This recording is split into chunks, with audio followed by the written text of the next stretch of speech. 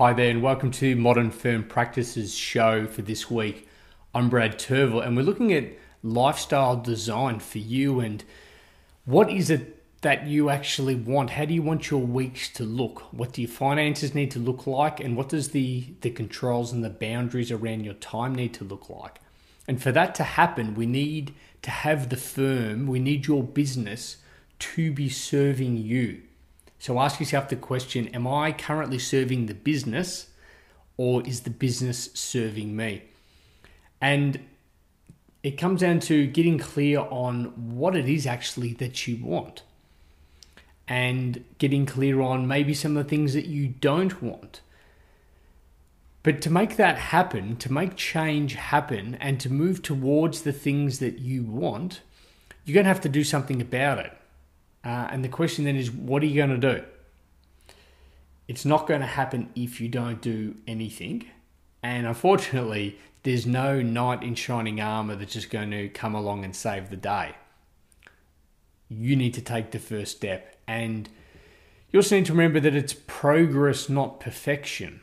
It's something very important to keep in mind. It's just taking that first step, and it doesn't have to be perfect. In fact, there's no expectation that it has to be perfect. That is completely in your mind. You might need to make some change to your business model. You might need to get some more clients. You might need to increase the number of services your clients are buying from you. And you might need to increase the average project size that a client engages from you.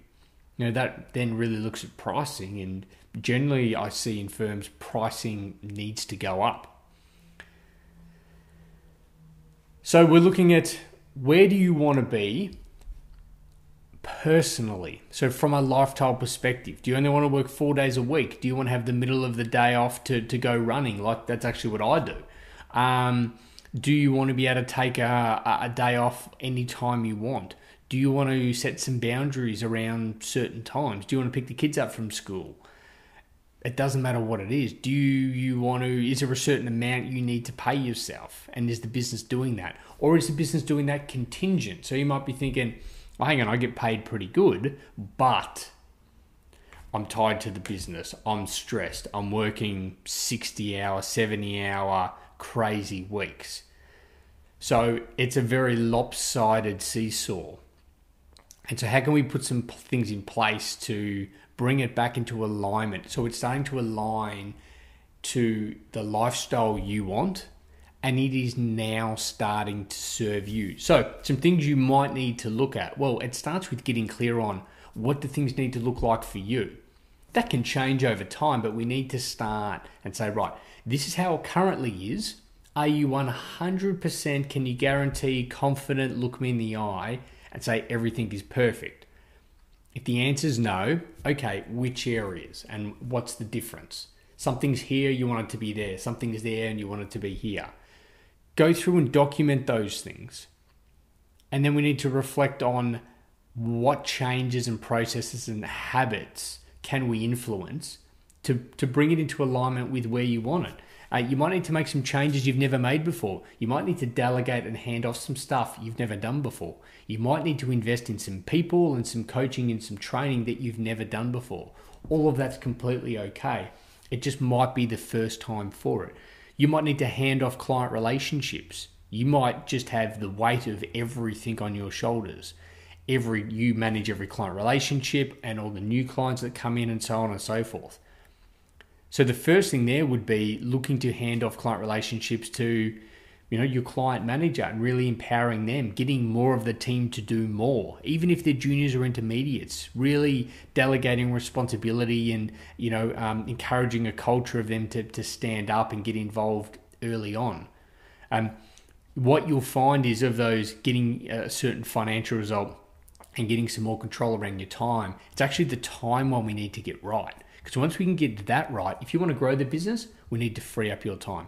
If you want to go and do some things outside of the business with the family personally, we need to free up your time. If you want to sell the business and you don't want it to be overly reliant on you, we need to free up your time. It always is going to lead back to that. You might need to increase your prices. In fact, I'm confident that it's definitely going to be the case. There will be some areas where an alternate pricing strategy will be more beneficial for everyone. But even just overall, prices may and probably do need to go up. You might need to find some ideal clients. That might play into helping you achieve what it is that you want. So that really starts with, what do ideal clients look like for you? And you might need to fire some clients.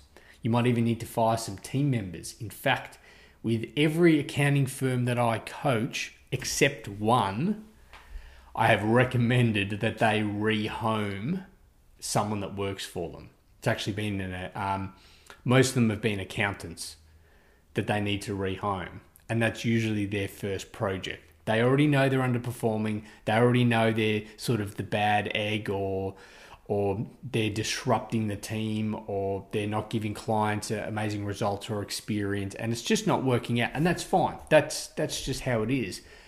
And they know they've needed to do it, but until they've sort of got a bit of accountability and a bit of a push and a nudge, not only from me, but from the group, then it has actually happened. And then what happens? They're able to find someone absolutely amazing to come in and fill their space. And now that problem can be put to rest, and they can focus on the next challenge ahead.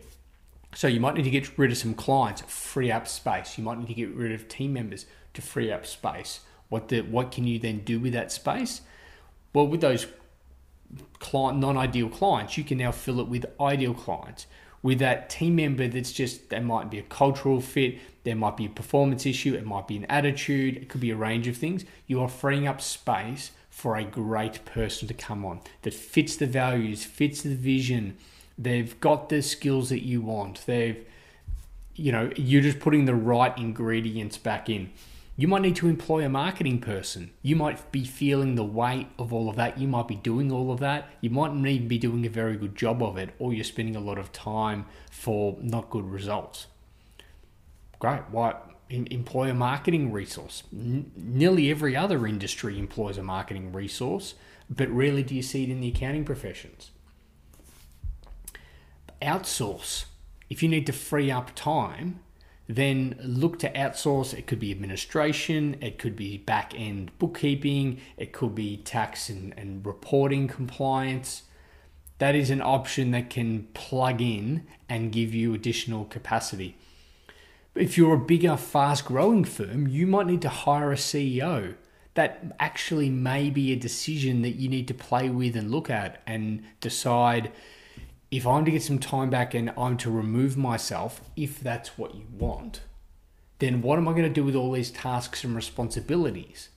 Well, that might actually be a CEO position description right there.